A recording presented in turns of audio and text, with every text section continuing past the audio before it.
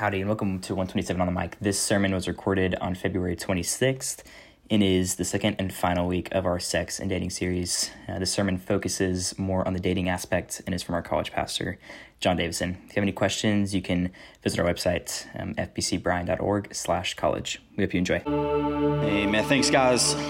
Grab your Bible, Matthew chapter 19, 1 Corinthians 6, maybe 1 Corinthians 13 if you want to get ahead of the game. Set you up a little bit on what we've been doing. You laughed at it last week. It is sad sometimes, but looking at this idea of sex and dating and really under the umbrella that what God says about marriage, it's kind of the only place that we can land, because in Scripture, here's the relationships. It's believer, unbeliever, it's believer, believer, and then it's just married.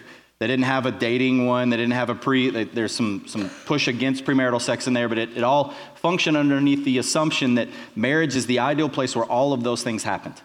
And so last week we talked about the idea of sex and how it affects you now and what you need to be looking forward to towards marriage. And I want to remind us of something in 1 Corinthians, and then we'll get into this idea of dating. So in chapter 6, this is what Paul says to them, to a pretty corrupt church. He says, verse 18, flee sexual immorality. Every other sin a person commits is outside the body, but the person who is sexually immoral sins against his own body. I love this. Do you not know that your body is the temple of the Holy Spirit who is in you, whom you have from God? You are not your own. You were bought at a price. So glorify God with your body. And that price, we understand, is Jesus' death on the cross, the battle that he makes for you to stand in your place for your sin. And if you want some encouragement from him, how he sets this up earlier in chapter 6 is this, and a lot of us need to rest in this. Some of you used to be like this, but you are washed, you are sanctified, you are justified in the name of the Lord Jesus Christ and by the Spirit of our God. This is, I want to hit you with the good news on that, because last week, if you were here, it was a little bit difficult, and for you to begin to process what the gospel actually does with your past, what it does with your present, what it's doing with your future, and underneath this thing, I don't even want to say this idea, underneath this sin of sexual immorality, which if we were to take a poll, probably 100% of you have struggled with in some way, shape, or form, and what the enemy wants to do is to push down in that wound and allow you to refill that shame and that guilt and what you think is disappointment to the Father, and that he looks down upon you with disgust because of some of the things that you have walked in and walked through and experienced in life. And this verse is so important for us as we begin to move forward. Some of you used to look like this, but you're washed. You're sanctified. You're justified. You are made clean. You are put into the right place because of what Jesus has done, and because of his blood poured out on the cross, you are put into a right relationship with the Father. And so this is where we want to sit, because here's the thing, and I've told this with our Bible study leaders, I believe this with my whole heart, that we can't get the marriage thing wrong. Okay? Your generation, like my generation, like generations past, this can't be something that you mess up. Now, we can look at all the statistics and all of that stuff, and hurrah, it's like the divorce rates. Yeah, I can use that as a threatening thing to you. We can just recognize that the world isn't getting this right. The church isn't always getting this right. But it's not something that we can be like, that's okay. Like, I'm just going to be like the majority. I'm not going to strive for this. No, we're going to fight, and we're going to contend for this. And so if you are going to, some of the things that we're going to put before you today, we talk about getting from this lonely little sad place. I would probably say the majority of you want to go from there to where? To there. Whoever just whooped, raise your hand, because a girl needs to know who that was.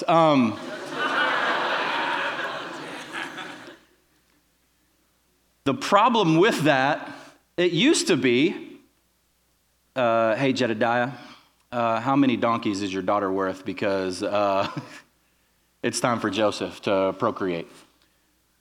That's what it was, right? But now in the last 70 years in America, we've included this little middle thing. We've included this. They're like, I'm going to prove that maybe they've gone too far. Y'all are living dangerously, all right? There's enough room there for the Holy Spirit. Maybe not. Here's the deal. In order for us to get to the thing that we need to contend for, because marriage is an unbelievable display of the gospel, This thing that we do in our culture now is called dating. We got to figure this thing out. Here's I was looking at a couple little cute sayings about dating. If God is going to write your love story, he's going to need your pen first. Some of you are like, whoa.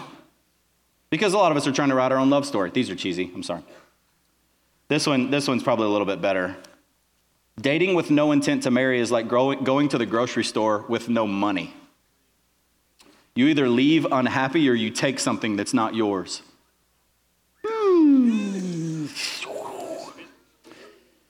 This is where we're going. Hold on. Dating with no intent to marry is like going to the grocery store with no money. You either leave unhappy or you take something that's not yours. And this is kind of where we're hanging out. It's where we're trying to figure this thing out, because if we want to talk about a Jesus-centered approach to dating, then we have to let God write that. The issue, as we've already stated, is there's not any real clear biblical directive as far as dating goes. We don't see like a zoom-in part of the garden and Adam is sitting there on his cell phone on Tinder and he was like, who do we got? One person. Swipe right. I mean, that's the only thing I can do. Joseph didn't like see Mary out in the marketplace and then go stalk her Instagram and see what she was all about. Some of you are like, I would never do. I don't have Instagram. You would if you had Instagram, I promise. This is where we're at. This is the culture that we're in, and this is the challenge that the Bible doesn't give us this real big go-to. And so this is what I'm going to do. For those of you that have been hanging out for a while, this is outside of my norm, and that's okay because I believe that we need to hear this. In order for us we have to take these principles from the Bible that are clearly presented, and then we have to apply them into spaces that aren't directly addressed in Scripture. Paul's really good at this, where he puts like this blanket statement. He says, hey, apply this to a lot of areas of your life. Since dating isn't directly mentioned in Scripture, we have to just take the wisdom from Scripture, apply it to our life, and this is a very important skill for us to develop. And I think dating is just a great place for us to understand this, because here is the understatement of the year. Dating is complicated. Amen? It is. Dating is just a challenge. I don't want to put a date. I was going to say I don't want to date myself, but in this context, this is weird. I don't want to put a date on myself, but I was in college from the year 1998. I know, for a long time after that. And I understood, still old, and I understand like the difficulty within dating, understand how complicated it was. Talk to my wife about how bad I was at it, how oblivious I was to the whole dating scene. But I got to look around at friends who are navigating this stuff real stupidly, and just like, you guys are morons, and I'm probably a moron with you, and I recognize how difficult this is. And so whether you are 18 or 19 or 20 or 21 or 30 or 40 or 50 or 60, dating can be difficult and it can be complicated. And I see a lot of people running around who get hurt, who do long-term damage to themselves and to others because they don't get this right. And so I want to keep you from that. I made this statement last week if you didn't hear it. I want our ministry to be a place where people date well and where people break up well. You're like, that's mean. It's going to happen. And I'm going to prove to you that it's probably going to happen. It may happen tonight. I hope it doesn't. I hope I don't see it. But if the Lord wills, okay? But what I really want is I want you to look back at this season of your life, at this chapter of your life, and I want you to look back with zero regrets. And be like, I did everything that I could. I put the right things in place so that I could get this right, because very few people can do that. And so in order for us to have a place to stand, let's look at Matthew chapter 19. I'm going to read a couple verses to you. Let's get Jesus' idea of what marriage is, and then let's try to apply some wisdom to that in the dating scene. So Matthew chapter 19, Jesus has finished saying some things. The Pharisees come up to him and are like, hey, is it lawful for a man to divorce his wife on any grounds? And Jesus goes ahead and drops kind of his idea of marriage. Verse 4, haven't you read? I love this because they're like the experts of the law, of course. They have it memorized. But haven't you read, he replied, that he who created them in the beginning made them male and female? And he also said, for this reason, a man will leave his father and his mother and be joined to his wife, and the two will become one flesh. I talked about the importance of that last week. Verse 6, so they are no longer two, but they are one flesh. Therefore, what God has joined together, let no one separate. You go back to Genesis 2 into the creation story, and it's like, why is Jesus quoting this? It's because God made everything, and all of it was good. And he looked at man, and he said, well, there's one thing that's not good. It's for you, clown, to be running around naked by yourself in the woods. We need to give you a helper. And this was for companionship, it was for friendship, it was eventually for procreation, for God's glory, for all of those things. But Jesus connects, have you not read, Pharisees, the creation story of what God was doing and what he intended for marriage. And so, yes, like divorce was allowed because of the sinful nature of the people. But this was not God's plan from the beginning, he goes on to say. And so his plan was for this. This is what Jesus says. Marriage is these couple things. Marriage first is friendship. God's primary purpose in creating marriage, according to Jesus, was for the friendship of man. God said it's not good for you to be alone. And so he created this halup. It's the word there that we see in Hebrew, and it literally means a deep friend for him. There's imagery there while he was created from his flesh, from deep in a spot. He created a deep friend. So first, marriage is friendship. Second, marriage is permanent. In marriage, you lock the door, and divorce should be taken off the table as an option. It was really the one thing that stuck to me from my premarital counseling. My mentor came to me and goes, hey, here's the thing. Divorce is a cuss word in your house. You do not say it.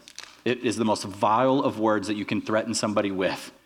And so you take that thing off of the table. Jesus goes on and compares divorce to cutting off a limb. The only reason that you would ever do that is what? If the limb is worthless to you. If the limb is dead. And so his out is if a spouse has killed your marriage. And so we, as a pastoral staff, when somebody comes to us and says, hey, I'm thinking about divorce, like we go into battle mode.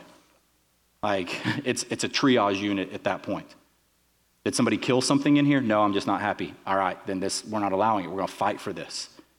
Because Jesus says that marriage is permanent. It's friendship, and it is permanent. And lastly, Jesus says that happy marriages require God's help.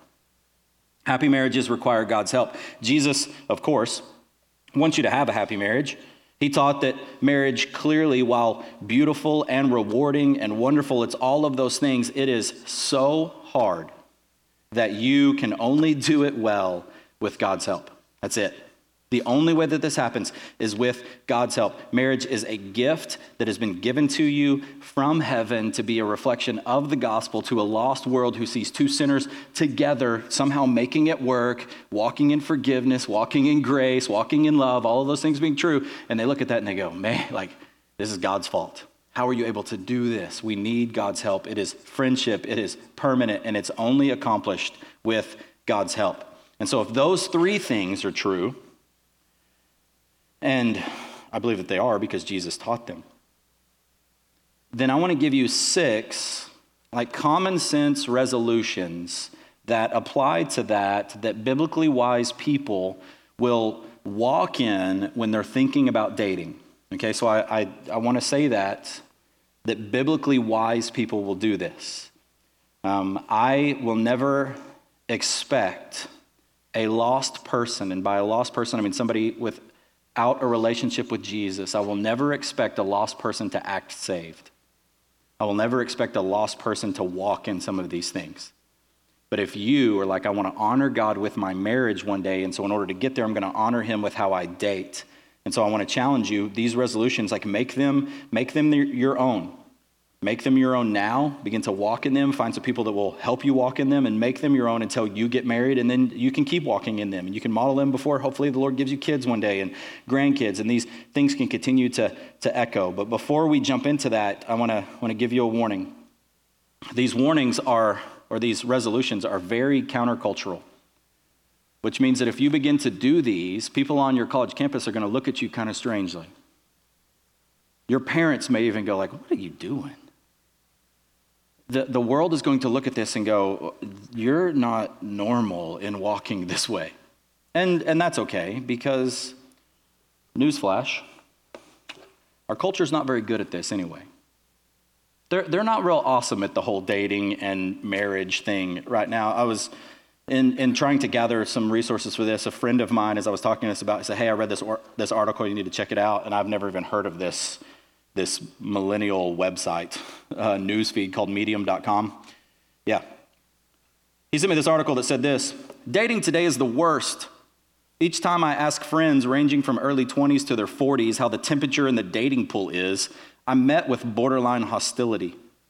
For all of the talk of ease that dating apps allow, the impression that I'm left with is that everyone is swimming in a pool that they all took a dump in. But instead of feeling gross and getting out, everyone decides that they have no choice but to keep swimming in the sewage because it's the only pool where they can meet other people. This is what, sad truth, and this is not a believer writing this. This is culture writing this and going, this is the dating scene. It's a pool. Everybody poops in it, but we can't get out because this is the only place that we meet people. It's a little crude, but this is the culture that we live in. I know, like some of the popular shows that you watch, I went after them last week. Like The Bachelor and the Bachelorette is that. It's a poop-filled pool. You should tweet that. if Twitter's still cool. I don't know. That's what that is. And hear me, I believe that our culture longs for like good, fulfilling, lifelong marriages. I don't think anybody walks into that like, I'm going to date, I'm going to get married, I'm going to divorce you in about, 16 months for fun. That'll be cool. I like to work really hard and then split all I have with you. That would be great. And then I'm going to do it a couple more times. This is not really the goal. I think culture longs for these lifelong, fulfilling marriages, but culture doesn't know how to get there. And so here's the lesson. If you want something nobody else has, you have to be willing to do what nobody else does. If you want something that nobody else has, you have to be willing to do what nobody else does, and we can apply that to all kinds of things. But this is real applicable to the dating scene. And this is what these resolutions are for us. They're uncommon, they're countercultural, but I believe that they will end in the kind of marriage that you long for, and I think the kind of marriage that Jesus wants for you. So here's the first one. I will prioritize character over chemistry. I will prioritize character over chemistry. If marriage is about friendship, lifelong companionship, then character is so much more important than our chemistry. Our culture says that physical attraction is like everything. According to the Bible, chemistry is not nothing. I mean, there's a book that a lot of you won't even turn over to. Wow, I did it in one turn. Song of Songs. That was weird. Some of you get embarrassed by even reading that. And so it's not that chemistry isn't nothing in Scripture. God created it, but it's not everything. Do you know that studies show that the effects of attraction, like that, I have the butterflies, the effects of attraction wear off in 18 months, which is why some of you have never had a relationship longer than 18 months. Some of you just went, oh. And that's primarily what culture is saying that your relationship depends on. And when it fades, you have nothing left. And so you just go next, and you just keep going. Apostle Peter says there's two kinds of beauty. He's speaking to women in 1 Peter 3, but this could apply to men also. He says, your beauty should not come from outward adornment, such as braided hair or the wearing of gold jewelry and fine clothes. Instead, it should be that of your inner self, the unfading beauty of a gentle and quiet spirit, which is of great worth in God's sight. And guys in this room, this should be great worth in your sight. And ladies in this room, this should be great worth in your sight. You should be looking for somebody who has the unfading beauty of a gentle and quiet spirit. It's unfading, and that doesn't mean that they're like introvert. This means that they humbly pursue the things of God with all that they are.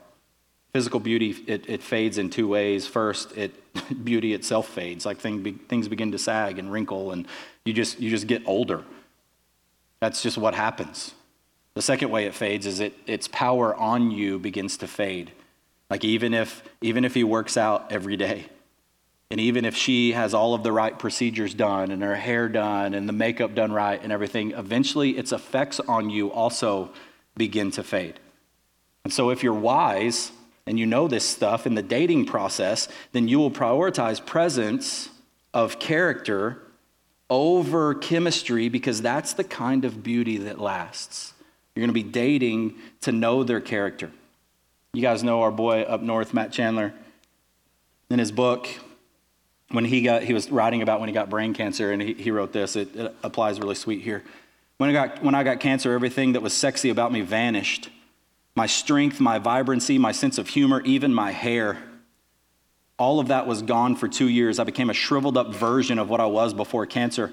But Lauren, that's his wife, had entered into a covenant with me, and she loved the character that God had formed in my heart. All that mattered in that chapter of our marriage was her character and mine. Character sustained the marriage, fueling and reigniting the rest. Just a sweet way to look at that. But some of you are like, he's so cute. Have you seen her eyes? Like, have you seen how her hair looks? Have you seen him without a shirt on? Can I tell you this? That his abs will not matter at all when you have a sick and dying kid on the way to the hospital and he needs to cry his guts out to God. They won't matter. His character, who says, hey, this is in God's hands, that's what's going to matter. Okay, so we can push those things aside. Are you going after the kind of guy who you know is going to lift you up and your future up and your marriage up and your future kids up and all of those things up before God in prayer? Is he like a rock that you can lean on? Do you long for somebody that, guys, like when you lose your job and you come home feeling defeated and she comes to you and stands beside you and says, I'm not going anywhere because of what God is doing in and through you, like I trust you. This is what you're going after. Because marriage is companionship, and because it is permanent, then character matters most of all. If you're going to tie yourself to somebody physically, emotionally, and spiritually for the rest of your life, this has to be the thing that rises to the top. It does. All of the rest of that stuff is going to fade. I believe this is true. You want to marry somebody whom you are in love with and who is in love with you, right? You're like, yeah, that kind of makes the most sense. I want to marry somebody that I love. I want them to look at me and be like, hey, I love you. Well, what is love actually? Like it's a movie.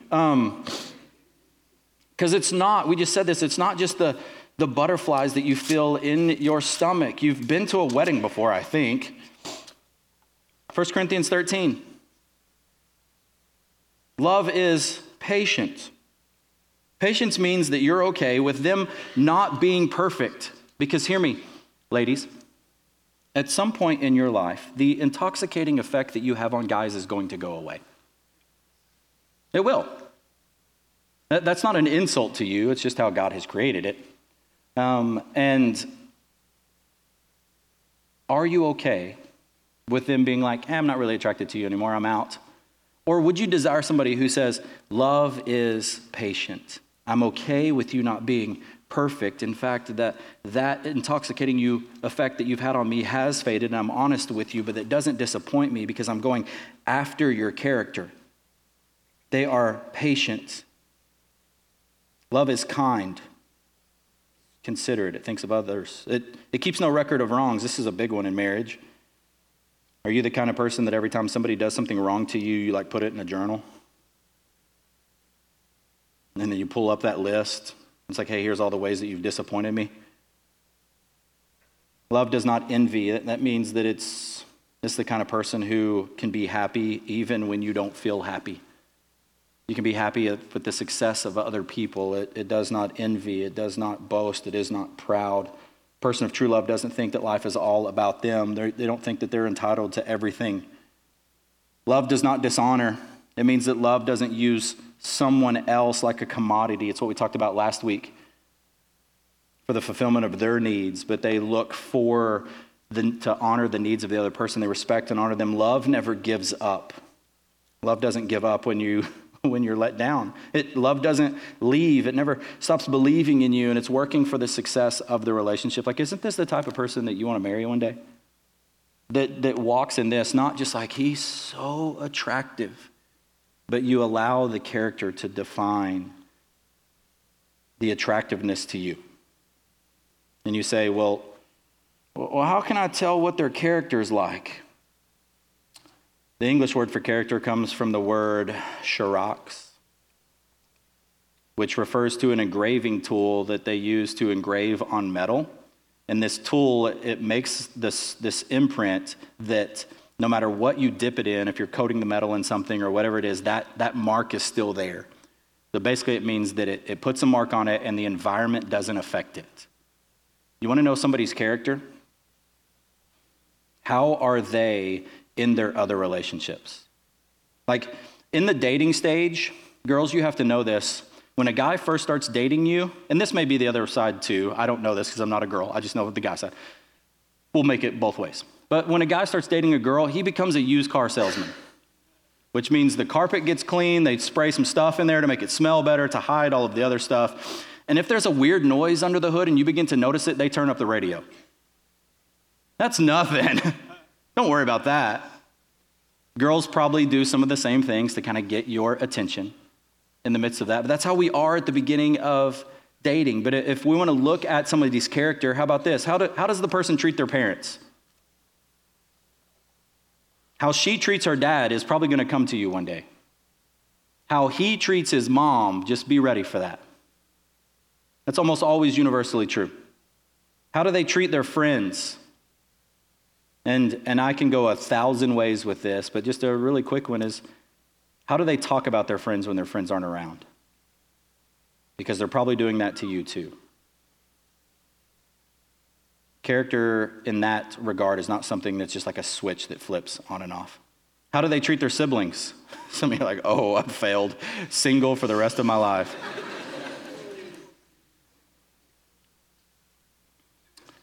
One of the guys that I worked with before, a senior pastor, every time that we were interviewing somebody to come on our staff, he would take them to lunch first. And he would take them to this place where we were from that was known for the service of being absolutely terrible. And he just wanted to see how that person, male or female, treated the waiter and the waitress just in those situations. Because he knew when the honeymoon stage wore off of being invited to be on staff at a new church, that person was going to go back to how they treated the waiter and the waitress in those situations. Do they keep their word? When I think about this, this is more than just like, do they tell the truth? Do they keep their word to others? Is their word their bond? Have they kept a job for a while? I commit to work here until I kind of get tired of it, then I'm out.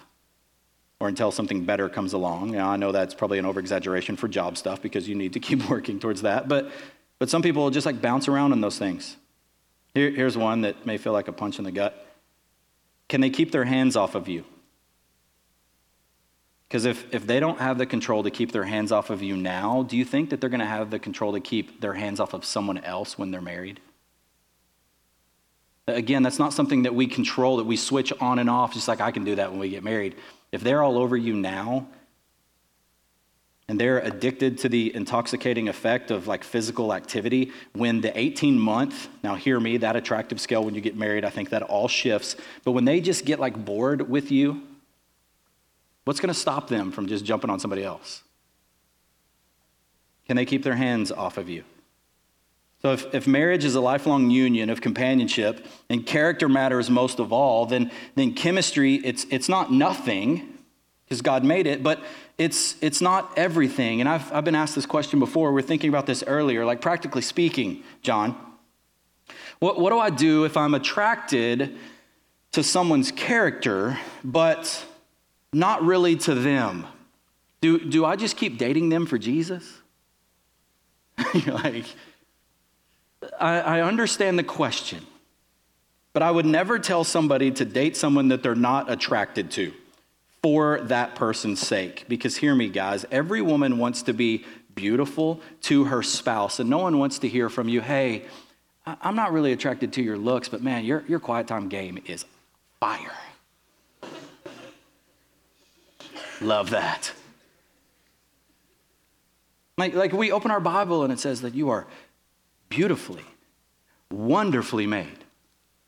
And so ladies want to hear that. And guys, like we want to be attractive to others. And so it's not just that like, hey, I'm going to go after their character, even if I think that they are unattractive in every way physically. But that's not what Scripture is saying here. But I will sometimes say to them, it's like, hey, you're not attracted to them now, but I believe that attraction grows over time. Now, I'm not telling you to date them right now, but if you are attracted to their character, then we're going to see another one of these countercultural things about community. Like if you're attracted to their character, then I would kind of stay in the same proximity to them. Draw clear lines, but you may become attracted to them. I'm not saying that chemistry is nothing, but don't give it the weight that our culture gives it. So if number one is true, number two is this: I will date for clarity, not intimacy. I will date for clarity, not intimacy. And so this is what you ask yourself: what am I after in dating? What is the purpose of dating? Dating is not an appetizer for marriage. Okay? This is not how this is designed. It's not commitment light. It's not sexual pleasure light. It's not companionship light until you get the meal. Because a lot of times if somebody puts food in front of you, you eat it really fast, and you're not satisfied and you keep eating. And you keep ordering, and you keep pushing the limits until all of a sudden you're at the meal with no commitment. Dating is a time to evaluate the person that you desire to join yourself to for life. And so if the purpose of dating is to choose someone to marry, and that means that character matters the most of all, then physical intimacy is something that, for the most part, you should keep to a minimum. Why? Because physical intimacy is a drug. When you're sick, I'm having surgery in like 3 weeks, and they're going to give me a drug after my surgery. And that drug will make John say weird things. That drug will make John feel differently than how he should be feeling, because there will be a large incision on my foot and some stitches in there and some other things happening. And so there should be pain, but they're going to give me a painkiller that makes my brain like flip into a weird world where everything's really funny and my foot doesn't hurt anymore. This is what physical intimacy does to you. It begins to hide things that are wrong. And you know that the character's jacked up, but the physical side of it is so good that it's blurred all of this. And then when you try to break up because you finally get to the point you can't handle the character anymore, it is unbelievably painful, because last week we learned like you've attached yourself to this person. This is the challenge with the physical side of it and this drug. And when the physical excitement of that begins to fade, all that you are left with is a sick relationship. And so let me be clear. The Bible tells us that awakening sexual stimulation outside of marriage is a sin. 1 Corinthians 6. Jesus says in Matthew chapter 5 on the sermon, during the Sermon on the Mount, to think lustfully about someone that you're not married to is committing fornication in your heart. Obviously, doing the things that get your motor running, even if you don't plan on going all the way, does that. Paul says flee from that sexual immorality. It's not like, how close can you get to the edge of the pool and just like see how warm the water is? No, he says run from that stuff. Get away from that. And so we avoid it because of what it is. Like it's a drug. And knowing what we know about marriage, knowing what I know about marriage, seeing marriage play out, even if I wasn't a Christian and even if I wasn't a pastor standing in front of you, if somebody came to me who was an unbeliever and they were like looking for dating advice, I would still give them this advice. I would still go, hey, it's probably wise for you to avoid like physical intimacy for a while, because sexual stimulation like sabotages the spouse search. It does, it just sabotages it. And so here's the practical for me. These aren't on a slide, so maybe you want to write these down. This is a combination of what my student pastor told me and what I'm going to tell my boys one day when they start dating at 25. Here's the laws that I would encourage you to live by that were shared with me a while back, modified a little bit. Nothing in the dark. Nothing in the dark. I mean, I can go so many biblical ways for that, but light has no place. Darkness has no place in the light. Genesis 2:25, we quoted it last week. Adam and Eve were naked and they felt no shame. There's a reason you do these things in the dark outside of marriage. Because in your mind's eye don't want to see the sin that you're walking in. So nothing in the dark. Nothing below the chin. Nothing in the dark, nothing below the chin. Never lie down together.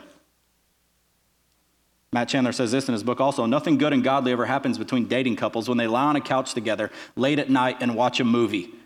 It has never in the history of humankind led to discussions about cinematography or the symbolic resonance of the director's body of work.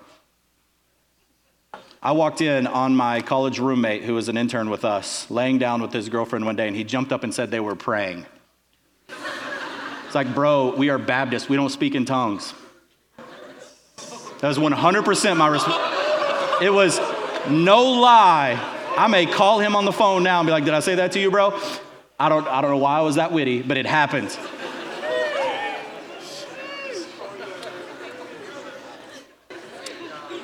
Nothing in the dark. I done lost him. Nothing below the chin. Never lie down.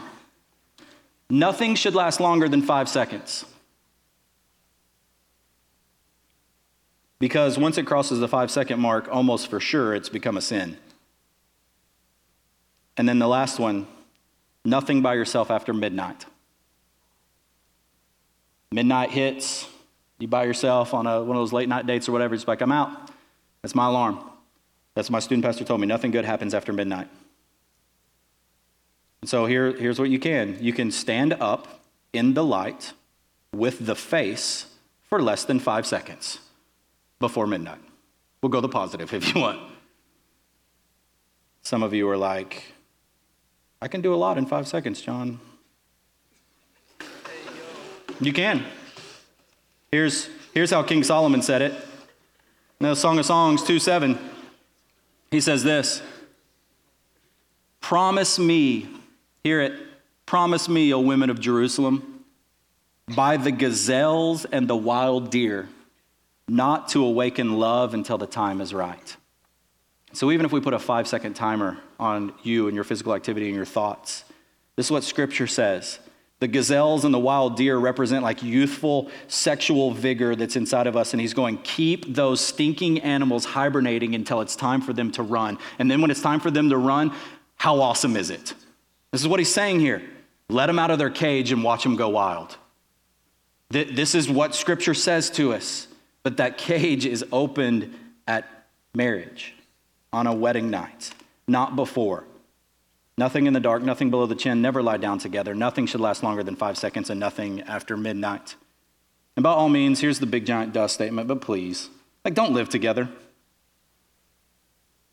First, again, if you're living together, you are in blatant sin, one. And I can't even say for sure that you're a Christian because you know that you're in blatant sin and you know that you're dishonoring the Father and you're still doing it. But I can say that you're living in unrepentant sin and there is no way that you have the blessing of God on your relationship. Zero. And if you want to try to argue with me with that, you will lose, I promise. This is a part of your life which you are called to honor God. And if you do honor him in these spaces, it is going to be an unbelievably amazing blessing in your life. And hear me, you need his blessing on your relationships.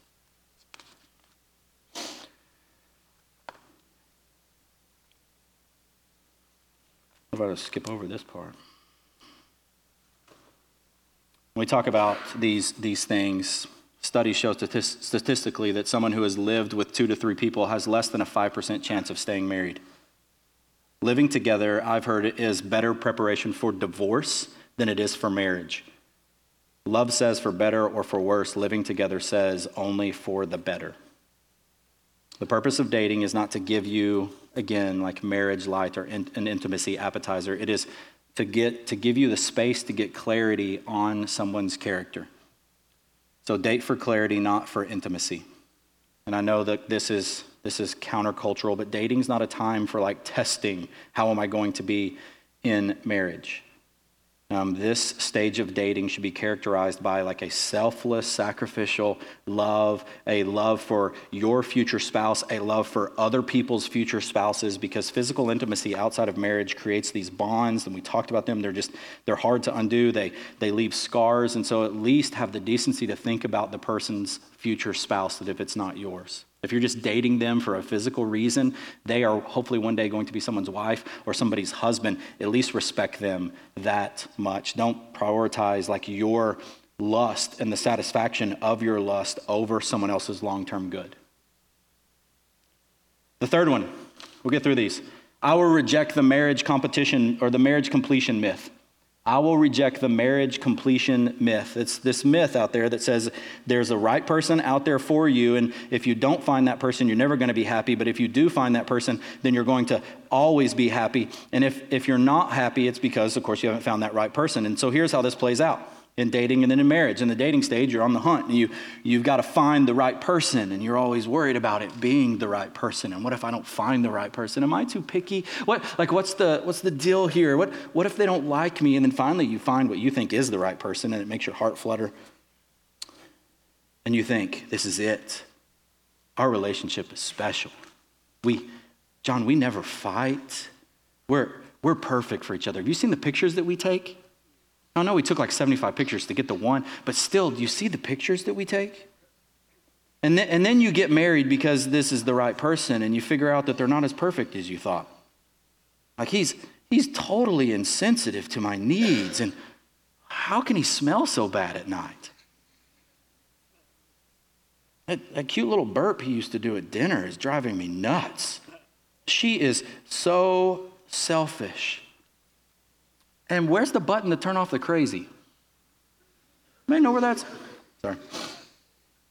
All those little habits that you thought were so cute start to drive you crazy. In the dating stage, you thought that they were like quirky, and now you think like something is seriously wrong with you. And then their selfishness or their bad temper or their thoughtlessness, like it begins to get to you, and then you begin to look at them in a different way. Their looks don't intoxicate you anymore. The physical side of it begins to fade. And so you come to this crisis point in your marriage and you think, this is how we'll solve it. Let's have a baby.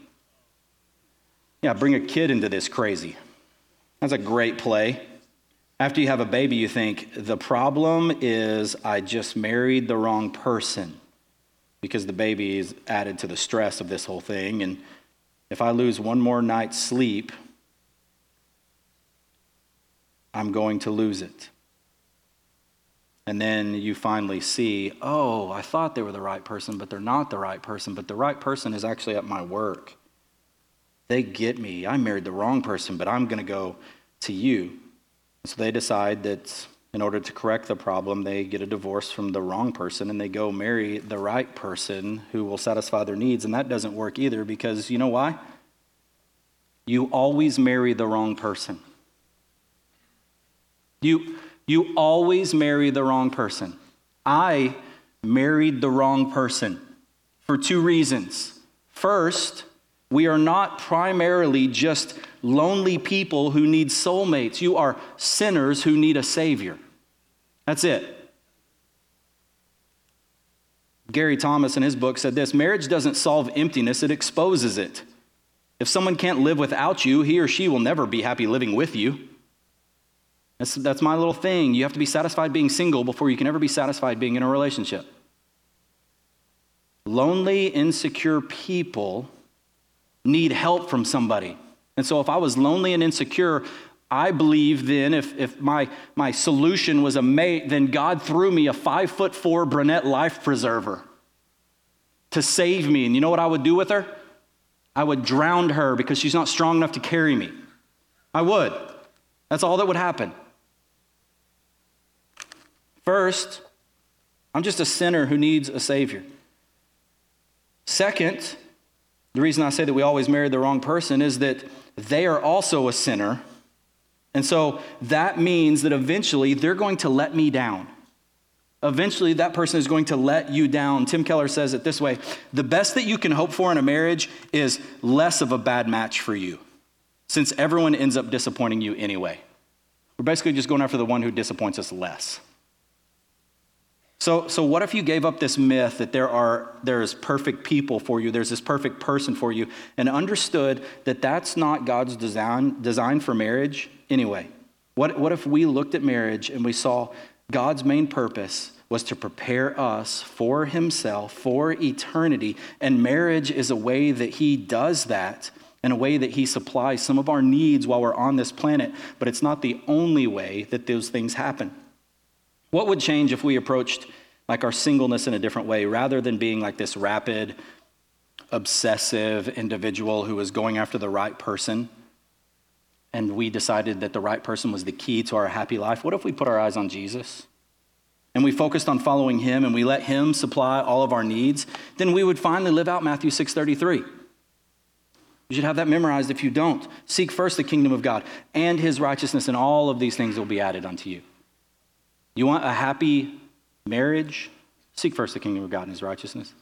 You want a beautiful family? Seek first the kingdom of God and his righteousness. I'm not saying that those things happen. This is not like a health and wealth thing. I'm not saying that this is the key to this. It's not how this functions. When you seek first the kingdom of God and his righteousness, then you're going to be satisfied in the spaces that he places you. I also know that God's not evil. And so ladies, like if your desire from early on was like, I want to be a beautiful bride, and then I want to be a wonderful mom, and I want to drive the van to soccer practice, and I want to bring snacks for everybody. Like if that's you, God knows that in you. And he's either going to give it to you or he's going to give you something better than that. He's not a bad father.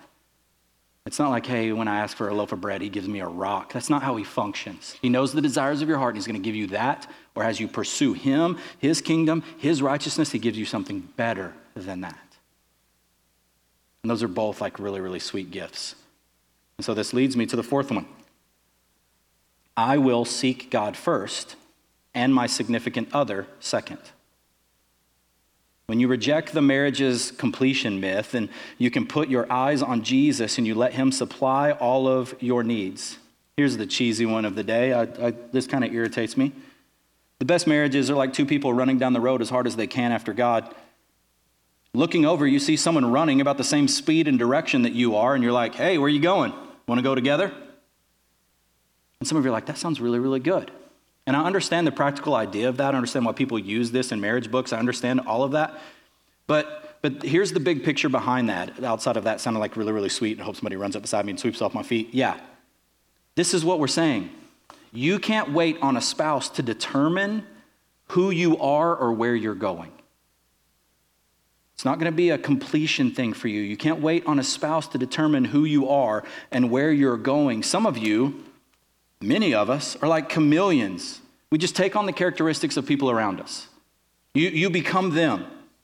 Don't do that. Be your own person. Be full in Christ. Be the one that God has made you to be and chase after him, and then watch him satisfy all of those desires. Like here's the statement.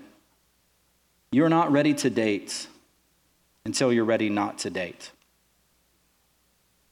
You're not ready to date until you're ready not to date. Be full in Christ. Don't look for another human being to be what you should be finding in Jesus. Proverbs 24:27, put your outdoor work in order and get your fields ready. After that, build your house. It's a good marriage. It's a good premarital verse. Put your outdoor work in order and get your fields ready. After that, build your house. What does it mean? Outdoor work is your job. House, it's a metaphor for marriage. Guys, this is what it's saying. Before you seek a spouse, get a job. And hear me, you're much more attractive with a job. I'm just going to go ahead and say that. You are. You get your house in order before you build your house. Now, this isn't directly a formula for everything. Just great wisdom for you to make sure that your priorities are right. You're allowing Christ to be the one that's writing your story, not like a spouse who wants to complete your story. We talked about this. We're called to become the person that you are looking for. You're called to be the person who you are looking for is looking for. Say that again. You are called to become the person that the person you are looking for is looking for. It's a practical way of applying Matthew 6:33 to our life. And if God has marriage for you, then great. You're going to be better prepared. And if not, then you haven't wasted a decade trying to find somebody to complete you. Here's another one. I will date only in the Lord.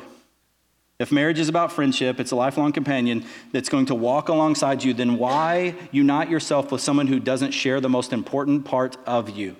Paul, talking about this woman in 1 Corinthians chapter 7, verse 39, this single lady in the church says, she's free to be married to whoever she wishes.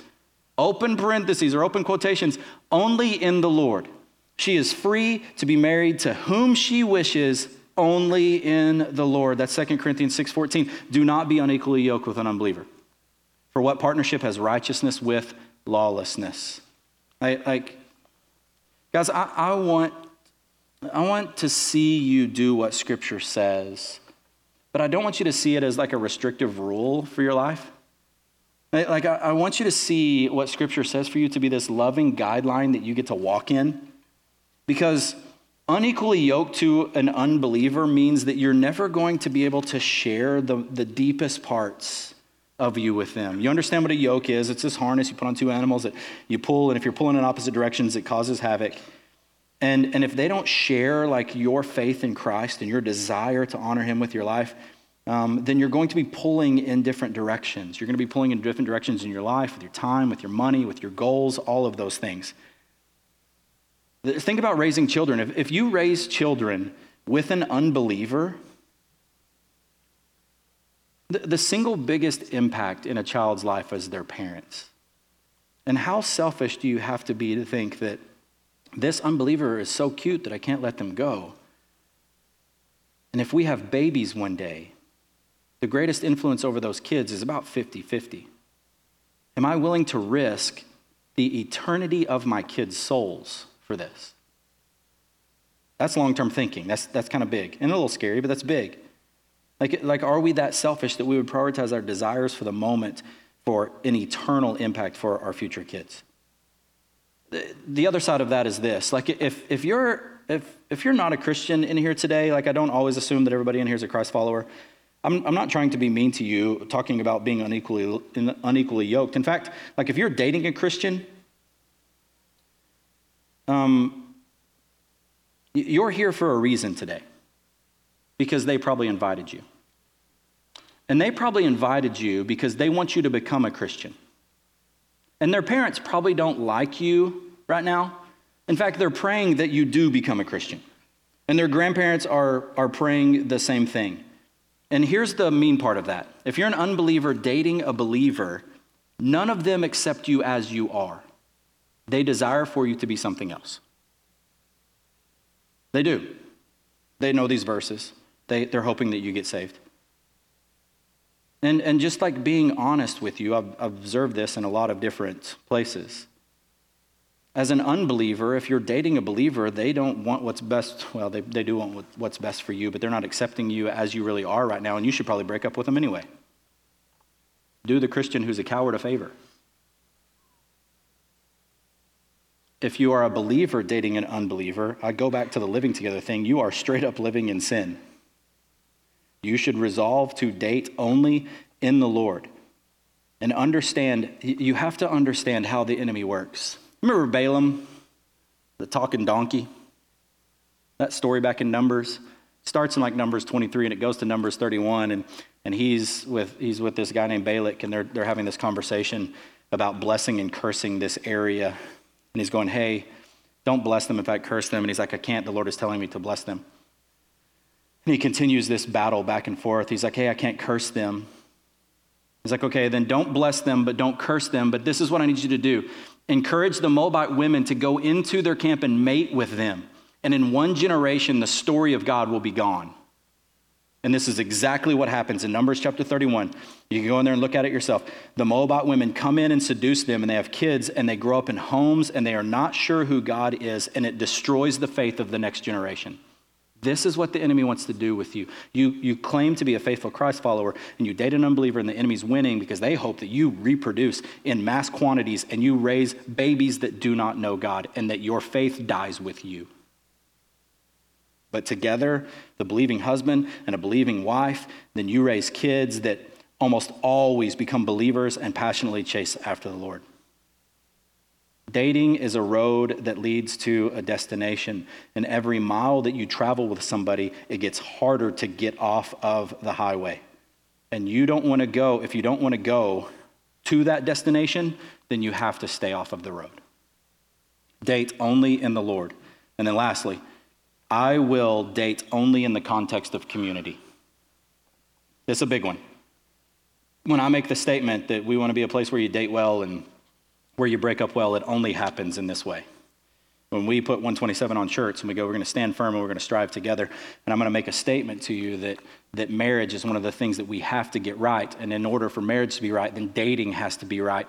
So we're going to battle. Okay? And I told our Bible study leaders that today, we're entering into a space that's probably going to be difficult because some of you are going to have hard questions and hard situations and difficulty that you bring to the table. And if we could learn to do this, if we could learn to date in the context of community, then this gets easier. Like back in the Bible, marriages were arranged. And what did that mean? It meant that the community picked the spouse for you. They gathered together at the coffee shop and they're going, so-and-so should marry so-and-so. Yeah, that's a good idea. Let's have a conversation with their parents, see if we can make that happen. He's got goats. Trade them right now.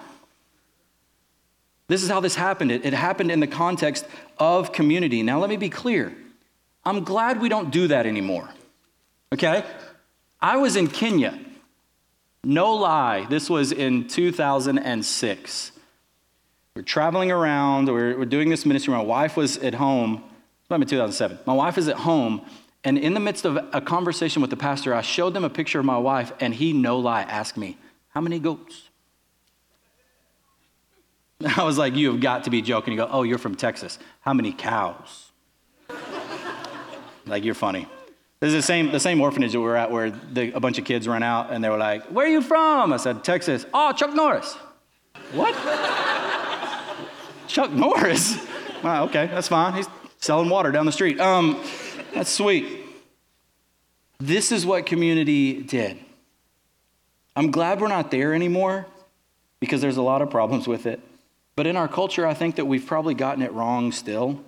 We've gone to the other opposite extreme to this point that in relationships, you think that in order for this to succeed, you isolate yourself.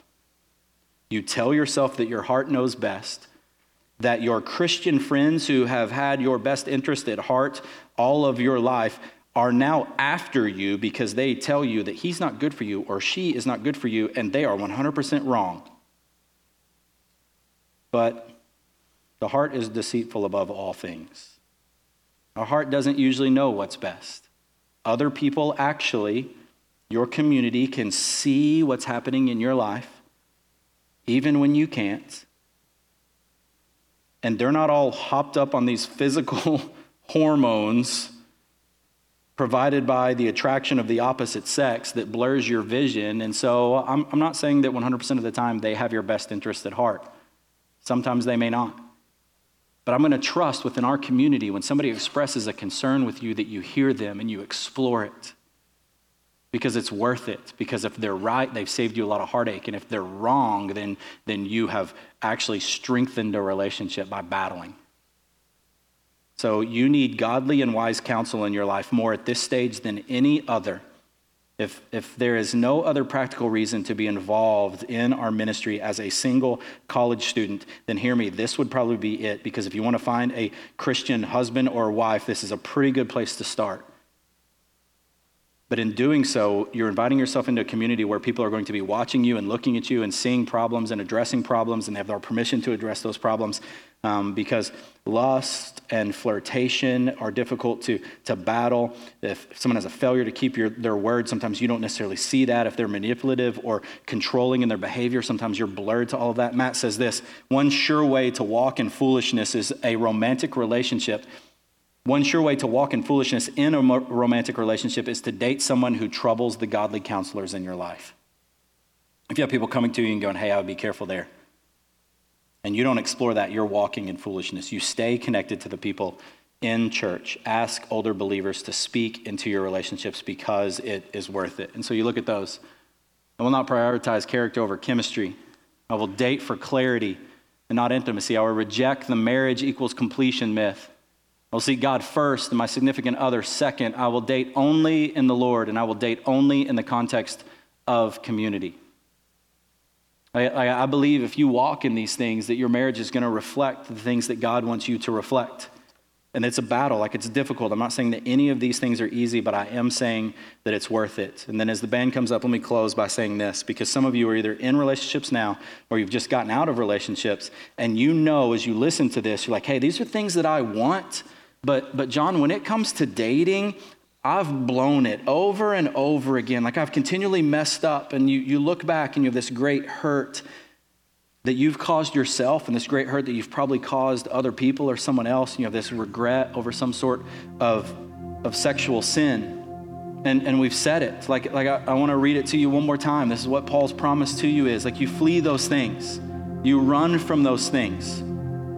There's nowhere in here that says you be perfect in those things. It says you recognize them and you run from them. Why? Because every other sin a person commits is outside of the body, but the person who is sexually immoral sins against his or her own body, and you know that because you're walking in the pain of that. Don't you know that your body is a temple of the Holy Spirit who is in you, whom you have from God? You are not your own. You were bought at a price, so glorify God with your body. And in that, hear this verse one more time. And some of you used to be like this, but you are washed. Girl in this room that's messed up, you are made clean. Guy in this room who is taken advantage of, and you're walking in the guilt of that, you are washed whiter than snow. You have been sanctified. You've been set apart, and you have been justified by what Christ has done on the cross. In the name of the Lord Jesus Christ and the Spirit of our God, and this is how this works. I think I've explained this to you before, but one of the sweet things about God being outside of time is he can see the cross and he can see you. And when we talk about Jesus spilling his blood on your behalf, when he looks down on you, he sees the righteousness of Christ, which means he sees the blood of Christ, which purifies all. And so whatever you've walked in and the guilt that you're walking in now, like the cross has made those things new. And you can choose to walk this way and honor God with your dating life that eventually leads to like a pure marriage that eventually leads to reflecting the gospel to a world that so desperately needs it, if you would run to the cross. Seek that forgiveness. Confess those things out loud. Find a brother or sister who's going to run beside you, and let's do these things well. Let me pray for you. God, thank you. Thank you for tough topics. Thank you for the opportunity to lean into them. Thank you that Scripture gives us wisdom and promises and points out these things that we can walk in clearly. And so now for young men and young women, would your Spirit breathe boldness on them to walk powerfully in these spaces, to make a commitment that we're going to say like, the physical side of relationships is challenging and it's tempting and it's difficult. But would you give us like future kingdom eyes that your promises are so much better? And so if we could do some things that culture looks at now and says, you are strange, we will have things that culture doesn't have later. Would you give us the boldness to walk in that?